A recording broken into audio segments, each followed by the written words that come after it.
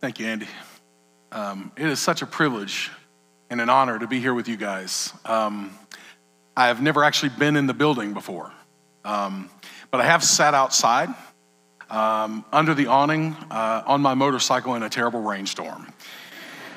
And I just want you to know that I'm very thankful that your church is a very kind and loving church, because I rang the doorbell and I said, hey, you don't have to be afraid of me. I know I don't look like anything, but I just need a place to get out of the rain. And they didn't call the police on me. And you think that's funny, but I have had the police called on me by a church. And it's sad that this minister didn't even bother to come over and see who I was. I talked to the youth minister. We'd had a great conversation about the kingdom, and he was even going to invite me to lunch and invite me to stay at his house. But the minister called the police and had them run the plates on the bike and then had them come back because they didn't talk to me. And he checked my license and he looks at it and he goes, dude, there's nothing. This guy's good. I don't think you have anything to worry about. So thank you for being a church that loves weird-looking dudes on bikes, okay? Also, I want to thank you because Andrew Hale came up to me last night. We've been on our summer staff retreat. Andrew Hale came up to me. He's our program director at the camp. And he said to me, he said, you know what? That is an amazing church. He said, I can tell you it's an amazing church because even though I don't know any of them, I have gotten birthday cards from them. I have gotten cards with candy in them from the people there encouraging us as a staff. And I mean, they are just some great people. And I know how great your people are because a couple of weeks ago I was at a funeral, and the funeral was for Steve Mayhew. And I didn't even know Adam. But I'd had some conversations with Andy via email and so forth. And I happened to be standing in the back of the room where they were having the funeral. I noticed there was a Bible there, and I'm like, oh, I might get to meet Andy, because I thought Adam was already on sabbatical. I look up, and all of a sudden there's this guy coming to me, and I go, Adam? And he goes, yes. I go, I'm Danny. I'll be preaching at your church in 2 weeks. And so it was just this really cool moment to be with him and to watch him pastor that room and to love people so well. You guys are so blessed. I've met some of your elders this morning. I mean, I'm thankful and grateful to be here. What a great place. Been aware of Mephibosheth for years as I've worked at the camp, and the work, the ministry that these guys have done and that they do when they come there and give us opportunities to see Jesus work in ways that, are great and mighty ways that we don't know anything about. I mean, it's just amazing to watch God do immeasurably more than all we could ever dare to ask, guess, or request, or imagine. And what a church you are because you believe in sabbatical. I'm telling you something. At the camp, we're supposed to have an hour a day a month, a week a year, and 3 months every 7 years. Because we need to rest in God. Sabbath is huge because it reminds us that God is God and we are not. And so Adam is going to have such an amazing time as he's away for these few weeks. But can I tell you something? Sabbath is also for you. And it will be fantastic for you as a congregation, and I can't wait to see what God is going to do here, because I love what God is already doing here. All right? If you want to open with me in your Bibles to John chapter 17. John chapter 17, we'll get there in a few minutes, I believe. I hope. You probably hope too. So we'll be in John 17. But before we get there, I want you to know some things that are very important, okay? And first of all, this guy named Harry Nilsson wrote a song many, many years ago called One. And that really is the name of the song. It's One. But he wrote it in 1968. He sang it. It didn't go big. There was no Billboard charts or anything for him. And it actually happened because he made a phone call. And when he made this phone call, the other person on the other end of the line didn't answer. Okay? And when they didn't answer, he heard the busy tone. Now, some of you in this room, if you're probably under, 15 years old, you've never heard a busy tone. You don't even know what that is. Call waiting and all that stuff that we have free on our phone and all that, whatever they even call it now. And he heard a busy signal. And then the song starts and actually ding, ding, ding. And it's got this signal that's supposed to remind us of a busy signal. He was so looking forward to talking to this person, did not get a hold of them. Now, you might know the song under a different name because when it was played by Three Dog Night in 1969, it made it to number 5 on the Billboard charts, all right? And it's One is the Loneliest Number. One is the loneliest number. And 2 is almost as bad as 1 because it's the loneliest number since number 1. And we have Ed, right? Ed came up to me earlier and he goes, thank you. I cannot stop singing that song now. I said, well, it happened to me. I was laying in the room and I'm trying to think. I had given them a title for One Really Means One, and I'm laying there and I went, one is the loneliest number that you'll ever do. Because you know what? It's sad to be one when you want to be with other people. It's sad to be one. Or even two, you can still be sad sometimes, as you know, because it's the loneliest number since number one. But one is really not the loneliest number you'll ever do if you understand what we're about to talk about in the scriptures. Because if we understand what Jesus is saying in John 17, then I want you to know one is not the loneliest number. It is the onlyest number, okay? It's not the lonely number, it's the only number. And it's the number that matters because it is the number that will be that which helps us to make a difference in the lives of people all around this world. Would you pray with me? Father, please just lead us and guide us in these moments as we come to your word. Please speak, for we, your servants, are listening. So we're going to talk a little bit about unity, and I just want to tell you, I had an experience with unity that blew my mind, okay? Because when I was at Central Christian Church many years ago, we had a Korean Presbyterian church. Eunhae Korean Presbyterian Church was meeting in our building. And they had a pretty large English ministry, and the English ministry was their youth ministry. And they needed somebody to speak in this English ministry. And so they talked to the senior minister, they talked to the people on staff. They said, we got this guy, Danny. And, you might want him to come and speak to them. You should probably talk to him. So they came to me and they said, would you be interested in speaking the English ministry? I said, yeah. And I spoke and they were like, hey, would you keep coming to the English ministry? I said, I would love to. And I spent about a year with these guys. It was amazing. I'm telling you, to be able to experience the kingdom of God through the eyes of Koreans just really opened up a lot of doors for me. We would go into a room and pray, for example. And when we would start praying, everybody prayed at once. And all of the noises just go in the room. And I'm like, well, when do you stop? Well, when the guy who's the loudest starts going down, that's when we're going to stop. And it was just like these moments. I was like, wow. But you know what was cool? When we pray, one person prays and everybody else listens. But how cool is it to realize that God can hear all of those voices at once? So I'm learning all kinds of things in this Korean ministry. And remember, I said it was Eunhae Korean Presbyterian Church. Now, I don't know if you know this or not, but I'm not Presbyterian. Okay, as a matter of fact, I'm nowhere near Presbyterian. I'm nowhere near Reformed, okay? But I know a lot about Reformed because I went to Bible college, and Andy went to Bible college. We know these things about Reformed. Some of you might have been Reformed. Some of you might be Reformed. I don't know. So anyway, I was supposed to start teaching catechism on this particular Sunday. It was my responsibility to teach catechism. And so I had really struggled with the catechism because I was using the Westminster Shorter Catechism and I was looking through it and I'm like, well, I don't have any problems with most of this.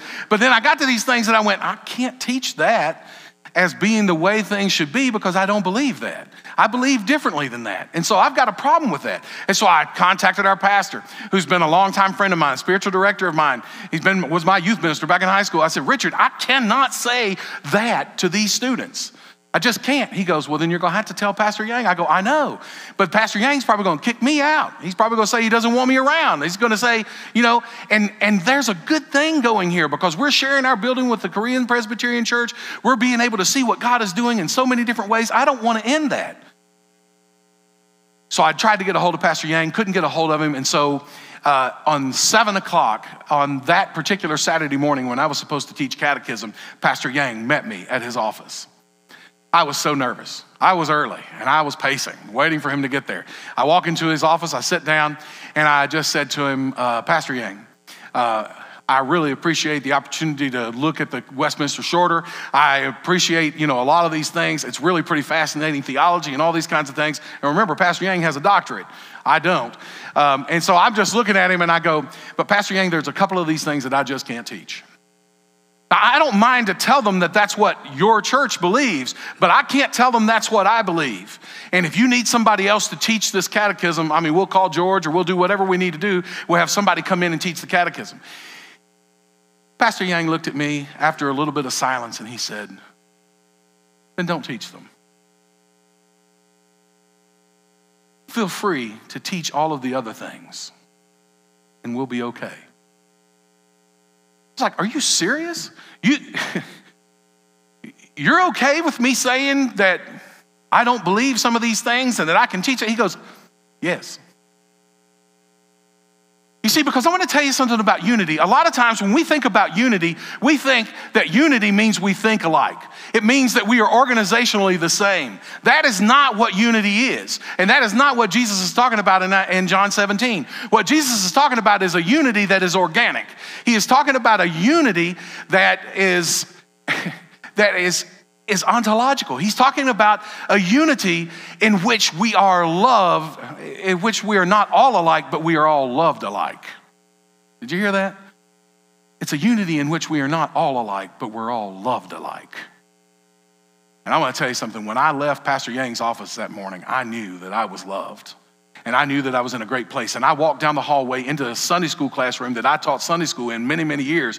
And I'm standing in this room and I'm teaching these students. And it was one of the most exciting and most fantastic and most spectacular days of my entire teaching career. Because I am standing in here teaching kids that cared about the catechism. They wanted to know what their church believed. And they wanted to make sure that their heads were on straight and that they could make the decision they were going to make to follow Christ. And I'm sitting here talking to them and I go, I need to tell you something about this next point, because this next point is something your church believes, but it is not what I believe. And what your church believes is this. And I started to explain it. And they said, but what do you believe? Glad you asked. What I believe along this lines is this.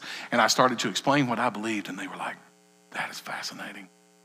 And we had more fun hanging out around God's word that day.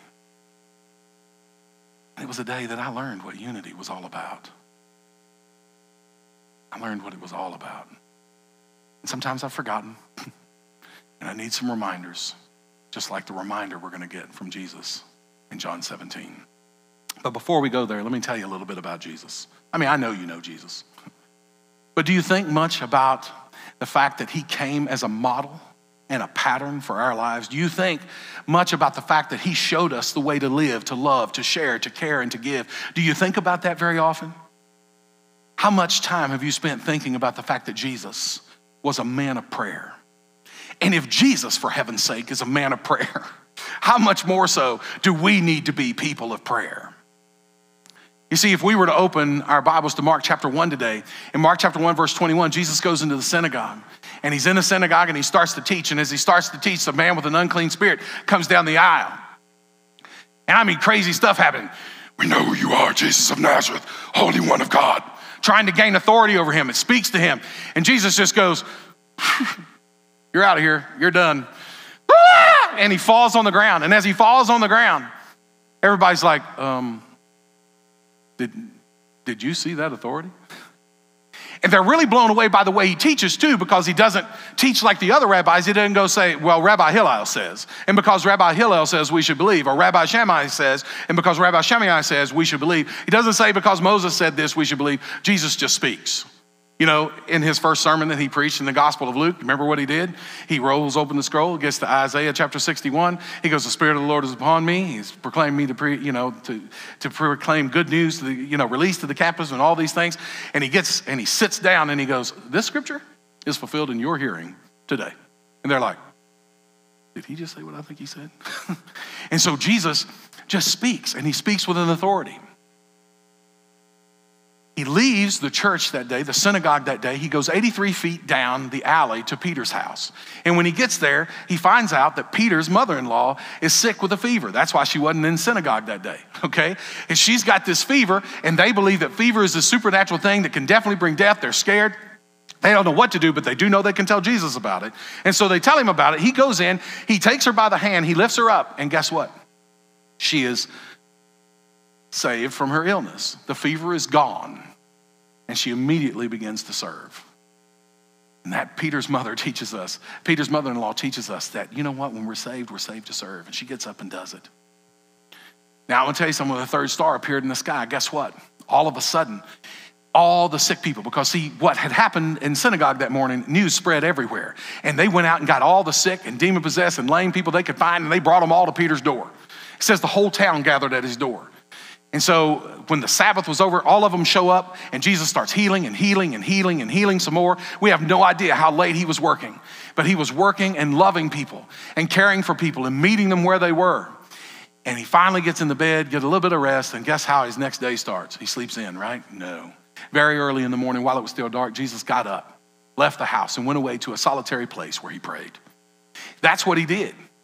Very early in the morning, between the hours of 3 and 6 in the morning, he gets up, even no matter how busy his last day was, and he goes away to a solitary place, a desert place, a wilderness place, a lonely place. And he goes there to seek the Father because he knew that he needed the guidance that the Father could give him through the power of the Holy Spirit. And so he goes and takes this time. Now, it's not long before Simon and his companions show up. Notice they're not called disciples yet, but Simon and his companions show up. And when they show up, they're mad at Jesus. They've been on a manhunt. There's consternation in their voice. And they're like, everybody's looking for you, man. There's people that need to be healed. Remember all those people left? There are more people. And Jesus goes, let's go somewhere else. I'm going to preach in these towns of Galilee because that is why I have come. Jesus spent time with the Father, and because he spent time with the Father in prayer, he knew why he was here. Most of the time, I'm afraid we don't have any idea why we're here. I told you, Jesus was a man of prayer. Luke 5:16 says he often withdrew to lonely places and prayed. Before he chose his disciples, he prayed all night. Before he walked on water, he prayed. Can I tell you something else? He was praying, before he would feed 5,000. He was praying before he would heal people. He was praying. And I hope you understand that we're about to enter a text in which he is praying. And it is an amazing text. See, John 14 through 17 is called his farewell discourse. And so he's saying all of these sayings that he wants to say, and then he's going to pray these things that he believes need to be prayed before he goes across the brook Kidron, before Judas comes in and brings people with him, and he is taken away to die for my sin and for your sin and for the sins of the world. Oh my goodness, these are important things that we need to hear. Very important things we need to hear. And if we were to start in verse 1, we would find out that in John 17, the first part of John 17, he prays for himself. And then we would find out in the second part of John 17, he prays for his disciples. You're not going to believe who he prays for in verse 20. I'm sure you remember. But it should shock you and amaze you, and it should blow your mind that right before he's going to die on the cross, he's going to pray for you, and he's going to pray for me. Look at this, John 17, verse 20. I do not ask for these only. So he says, not just for these disciples that you've given me. I don't ask for these only, but also for those who will believe in me through their word. For those who will believe in me through their word. Now I want to just tell you something. If you read the Gospel of John, you're going to find out that John, in John chapter 20, verse 31, and what we consider the first conclusion of the Gospel of John, and you can ask me about that later. The first conclusion of the Gospel of John, he said, Jesus did many other signs in the presence of his disciples, but these things have been written that you might believe, and that by believing you might have life through his name. So can I tell you something? When we are the people who believe, we are the people who have been invited into not an intellectual exercise, but belief in John is this opportunity for us to be able to be invited into a trusting relationship with one who reveals the Father to us and loves us with this love that can't even begin to be understood in all of its beauty and all of its glory, and he calls us his friends. See, we get to believe. And you know why we believe? We believe because John went out and taught. We believe because Peter went out and taught. We believe because James went out and taught. And they taught these people, and they taught these people, and they taught these people, and it's brought us all the way down to this point, and they have loved us into being in this particular moment. How cool is that? So we get this opportunity to believe. And as we are moving through this, it says that I'm praying for those who will believe in me through their word. And then he says that they may all be one. That they may all be one. Look, this word one really matters. And we're going to find out why it matters. He's going to say this thing like 10 times, I think, in these few verses. He's just going to keep saying that they may be one, even as we are one, and so forth and so on. That we may be one. Because one really is the only number. One is not the loneliest number. One is the number that matters. One is the number that matters. that they may all be one, just as you, Father, are in me and I in you, that they also may be in us, so that the world may believe that you have sent me. Okay, did you hear that? Now, in this, there's this Greek word hina, which we get the so that's from, and then there's this Greek word kathos, okay?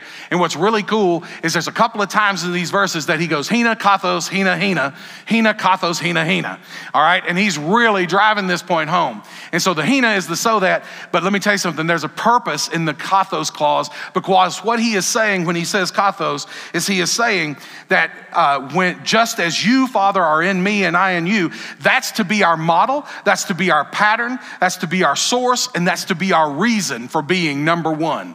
Because guess what? The Father is in the Son and the Son is in the Father. Now we're going to find out, right? Because we've already found out some, that the Father is in the Son and the Son is in us and that we are in the Son and that we are in the Father. You see, it gets confusing. I told people I don't even know if I can preach that text because I don't even know if I can figure out what, all the diagrams. Matter of fact, one commentary had a diagram and I was like, I'm gonna take a picture of that because it helps. So he's saying, Father, our oneness is the oneness that is going to allow them to be able to be who they are called to be. You see, unity in the Gospel of John makes God known. And look what he says. He says that they may all be one, just as you, Father, are in me and I in you, that they also may be in us, so that the world may believe that you have sent me. Oh, the world. Yeah, there we go. Now we're going to open a can of worms. John 79 times in this gospel talks about the world, okay? Now, you all remember one of the first times, right? Because you're going to help me. For God so loved the world, right, that he gave his only begotten Son, that whosoever what? Believes in him should not perish but have everlasting life. Now think about these next verses, because I don't always think about these next verses. The next verse says, for God did not send his Son into the world to condemn the world, but that the world through him might be saved. And then he says, he that believes is not condemned, but he that does not believe is condemned already. This is the judgment, that light has entered the world, and men love darkness rather than light, because their deeds were evil. So I want you to know something. When John is mentioning world over and over and over again in his gospel, most of the time he is mentioning it from a negative standpoint. That world is in opposition to that which Jesus is doing and which the Father has planned and that Jesus' mission is living out, okay? So this world is a problem over and over again. But do you see what's already happening in this particular text? Jesus is praying for us, that we would be one, and that our oneness, our unity would be a light, and an example, and a witness to the world, so that the world might believe that God sent Jesus. And here's what that means. If we're gonna believe that God sent Jesus, then we're gonna believe that Jesus has revealed to us the Father as he is. Matter of fact, Philip says, show us the Father. You've been with me this long and you don't know? And so here he is. He has revealed to us the Father. And if they're going to believe that Jesus was sent by God, they're not only going to believe that he has revealed to us the Father, but they're also going to believe that Jesus is the way, the truth, and the life. He's the only way to the Father. Okay? And guess what? Those references, guess where they are? In John 14. And guess what John 14 is? The farewell discourse. Can I tell you something? 14, 15, 16, and 17, and you were there watching that happen on the night before he died. Oh my goodness. I'm so glad that we get to sit there and to listen to these things that Jesus had to say and that Jesus had to pray and that Jesus wanted us to know. But that's not where it stops. It says, the glory that you have given me, I have given to them, that they may be one even as we are one. There it is again, okay? I have given them the glory that you've given to me, all right? So let me tell you something. We got to go all the way back to John chapter 1. And by the way, I really want you to understand this. I wish we had time to go into a lot of things, because Matthew wrote for a reason, Mark wrote for a reason, Luke wrote for a reason, and John wrote for a reason. And I'm going to tell you something. You start finding these things. John starts and he goes, in the beginning was the Word, and the Word was with God, okay? And he's writing to Jews and to Greeks. And when he writes to Greeks, they hear that as in the beginning was the Logos, because that's the Greek word. In the beginning was the Logos, and the Logos was with God. And the Greeks are like, oh, yeah, no problem. We got that. We believe. We believe there is a transcendent something that holds everything together, and we call it Logos. That makes sense. And the Jewish people would be listening. They're like, oh yeah, we believe there is a Logos. We believe there's a word, because there is an eternal word that has been spoken, and we actually have it written down for us now in Torah. And Torah is this wisdom that teaches us the truth, and we believe that it was pre-existent before creation too. Yeah, we're good with that. Both of those people, the Jews and the Greeks, would have listened. In the beginning was the word, and they're like, all right, we're good. But then they got really ticked with the next verse, because he said he was in the beginning with God, and they're both like, no, it's not a he. And he's like, oh yes, it is a he. In the beginning was the Word, and the Word was with God. He was in the beginning with God. There was nothing made without him that was made. In him was life, and that life was the light of men. And the light shines in the darkness, and the darkness cannot overcome it, cannot even comprehend it. He dropped down a few more verses. He says, and the Word became flesh. The Logos became flesh and dwelt among us, and we beheld his glory as of the glory of the only begotten of the Father, full of grace and truth. You see, Jesus says in this particular text, taking us all the way back to this verse, he says, the glory that you have given me, I have given to them, that they may be one even as we are one. What is this glory? This glory, let me tell you what it is. It is a revelation of the divine character of God in its beauty and in its perfect character. I mean, it is a revelation and a manifestation even of his divine presence. Oh my goodness, that's what this glory is. It's a visible manifestation of God's presence. It's also God's honor. It's also God's reputation, and it's laid out for them. He says, the glory you have given to me, I have given to them, that they may be one even as we are one. Now, I didn't go here in the first service, and I'm gonna tell you something. I wish I would have. And I started to cry a little bit a minute ago when I read this. John 15 also happens to be part of John 14 through 17, right? And it happens to be the farewell discourse. And in John 15, Jesus says, you need to abide in me. And he says, if you abide in me, you will produce much fruit, because apart from me, you can do nothing. And then down a couple more verses later, he says, the Father is glorified when you produce much fruit and so prove to be my disciples. And then he says, as the Father has loved me, so have I loved you. Abide in my love. So I hope you're understanding something here. Unity, I think we could probably just say that this unity, again, it's not organizational. It's not us coming together and thinking alike, but it's learning that we are loved alike, realizing that we are caught up. You see, the Father is in the Son, and the Son is in us, and we are in the Son, and the Son is in the Father. And as we're caught up into this, we are caught up into this self-giving love that just continues to cycle and come around. It is this self-giving love. It is this cohesive love that should bind us together, even if we disagree with one another, even if we would teach the catechism differently. It is that thing that is an example to the world, because he says that they may be one, so that the world will know and believe that you have sent me. And he's going to say it again with something different here in just a second. You see, the glory that you have given me, I have given to them, that they may be one even as we are one. If we are abiding in his love, we are producing much fruit. We are glorifying the Father. He says, I in them and you in me, that they may become perfectly one. Oh my goodness, this is not just something that just happens either. This is this process. I'm gonna tell you something. There's a verse that Paul writes that I love. Make every effort to keep the unity of the Spirit in the bond of peace. Let me tell you something. I wanna be more one with you today than I was yesterday. And I hope and pray that when I'm finished here, we'll be more one together. And I hope that we'll keep becoming more one. And I hope that the world will realize that one really means one, and then it's not the loneliest number. It's the number that makes all the difference.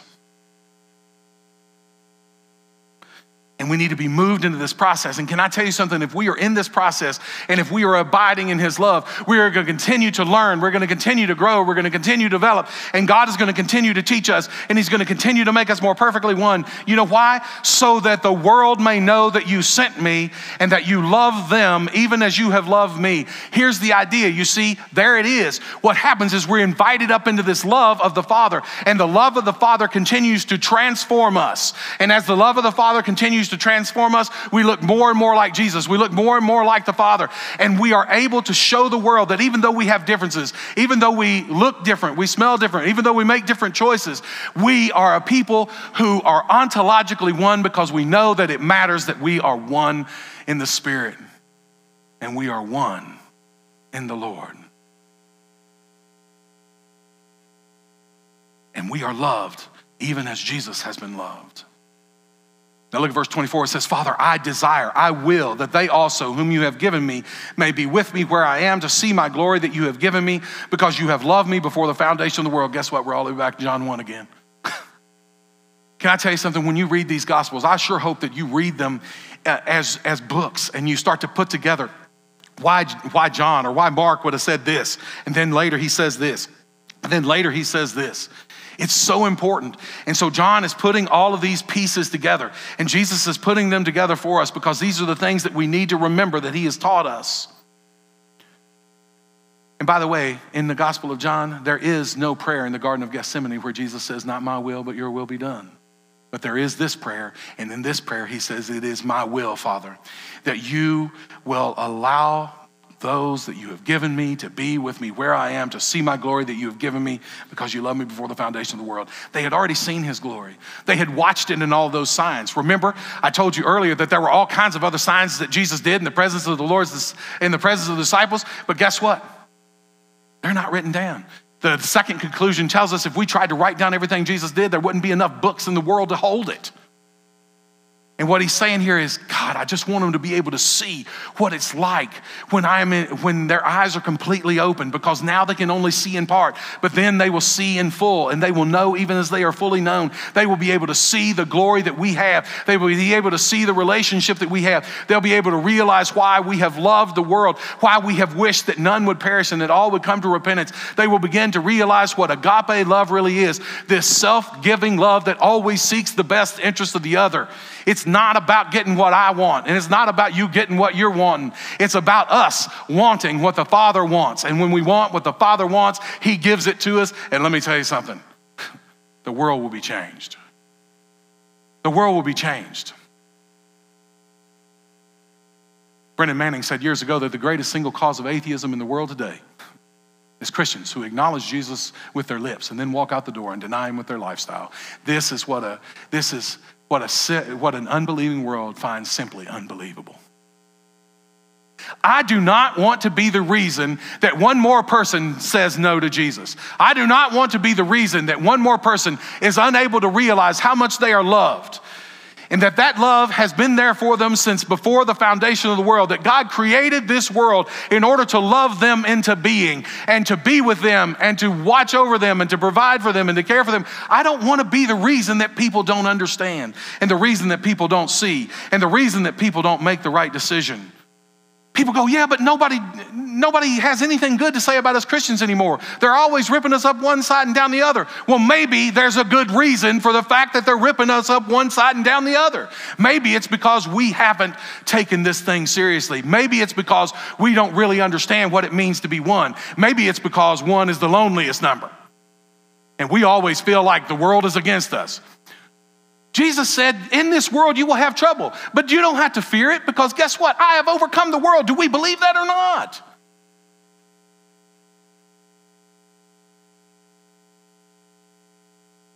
Verse 25, he says, "O righteous Father, even though the world does not know you, I know you, and these know that you have sent me."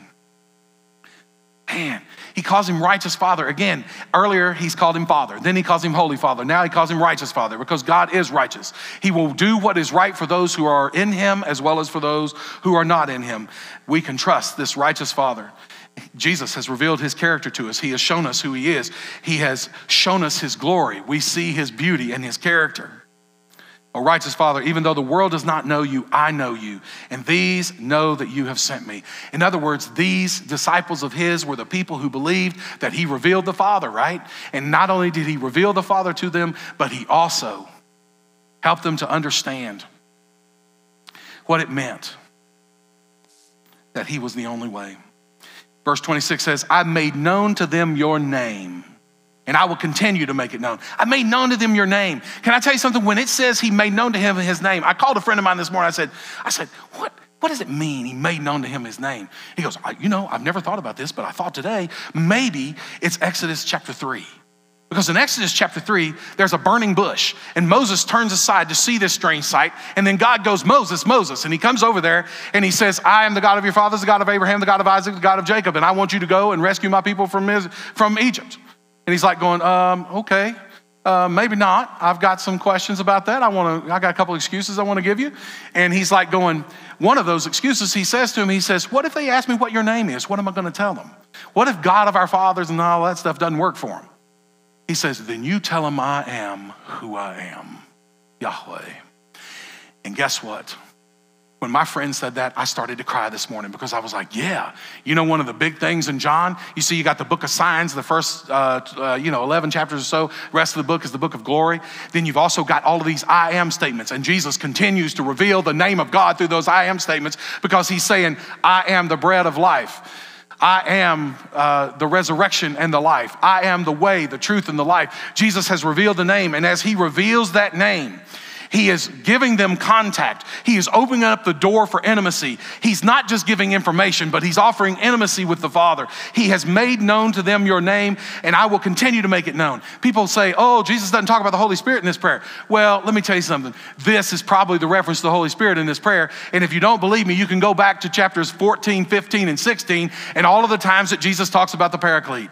You see, if you really want to know who the Holy Spirit is, he's the Paraclete. He's a companion. He will lead us and guide us into all truth. And if we really want to be people who are unified, guess what? We are people, if we go back in John, who are born from above. We are people who are his sheep, who hear his voice. We are the people who, and you just start going through this. And you start looking at what it means. And I will continue to make it known that the love with which you have loved me may be in them and I in them. I've already told you that wonderful verse from John 15, right? A wonderful verse when he says, as the Father has loved me, so have I loved you. Abide in my love. Jerome tells the story of John. The Apostle John in his old age would go to church and people would have to carry him into the building. You guys know what that looks like. Carry him into the building. They bring him into the building and he would sit there and he would say, little children, we must love one another. And somebody asked him one time, why, John, why do you always say, little children, we must love one another? And John responded, because that is what our Lord taught us. And if that is all we do, then that is enough.